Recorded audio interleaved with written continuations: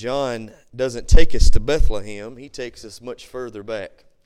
He starts in John chapter number 1 and verses 1 through 3 and says something that is certainly a blessing to me, and I believe it will be a blessing to you as well this morning, especially if you're a follower of Christ.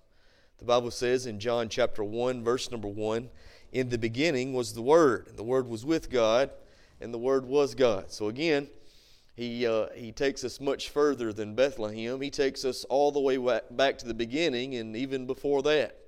And he says something about Jesus that I want everybody to see today. When you hear the word in verses 1 through 3, we know that's speaking of none other than the Lord Jesus Christ. And so let's put Jesus in its place. Listen what it says. In the beginning was Jesus, and Jesus was with God, and Jesus was God. If you believe that, say amen. Now, when he says in the beginning, he's talking about even before there was an Adam, and even before there was an Eve, and even before there was an Eden, even before there was a world, there was God, and Jesus was God. See, he didn't just become God when he was born in Bethlehem. We've talked about him being the incarnation of God, walking around in human flesh. He was God before the beginning. Now, that, folks, for me, tells me just how important the Christmas season is. God, who was before the beginning, became a man when he was born of a virgin in Bethlehem. It's amazing. It says in verse number 2, "The same was in the beginning with God. All things were made by him." How many of you know Jesus is Creator God? He spoke the worlds into existence. I love it. "And without him was not anything made that was made." So the Bible tells us that Jesus is God, was God. He is Creator. But listen what else it says about him coming to this world. Verse number 4, "In him was life." Well, praise Jesus. Folks, I am thankful that in Christ we find life. Because without Christ, all we really do is exist. We breathe in, we breathe out, we go through the motions of living, but until a man comes to the saving knowledge of the Lord Jesus Christ, he's not truly living, he's just surviving. And so we need an encounter with the real Jesus. We need an encounter with the saving Jesus. We need an encounter, listen to me, with the creating Jesus. We need an encounter with the light of the world. The Bible says, "In him was life, and that life was the light of men." Everybody say the light of men. I love that. The light came into the darkness on that first Christmas.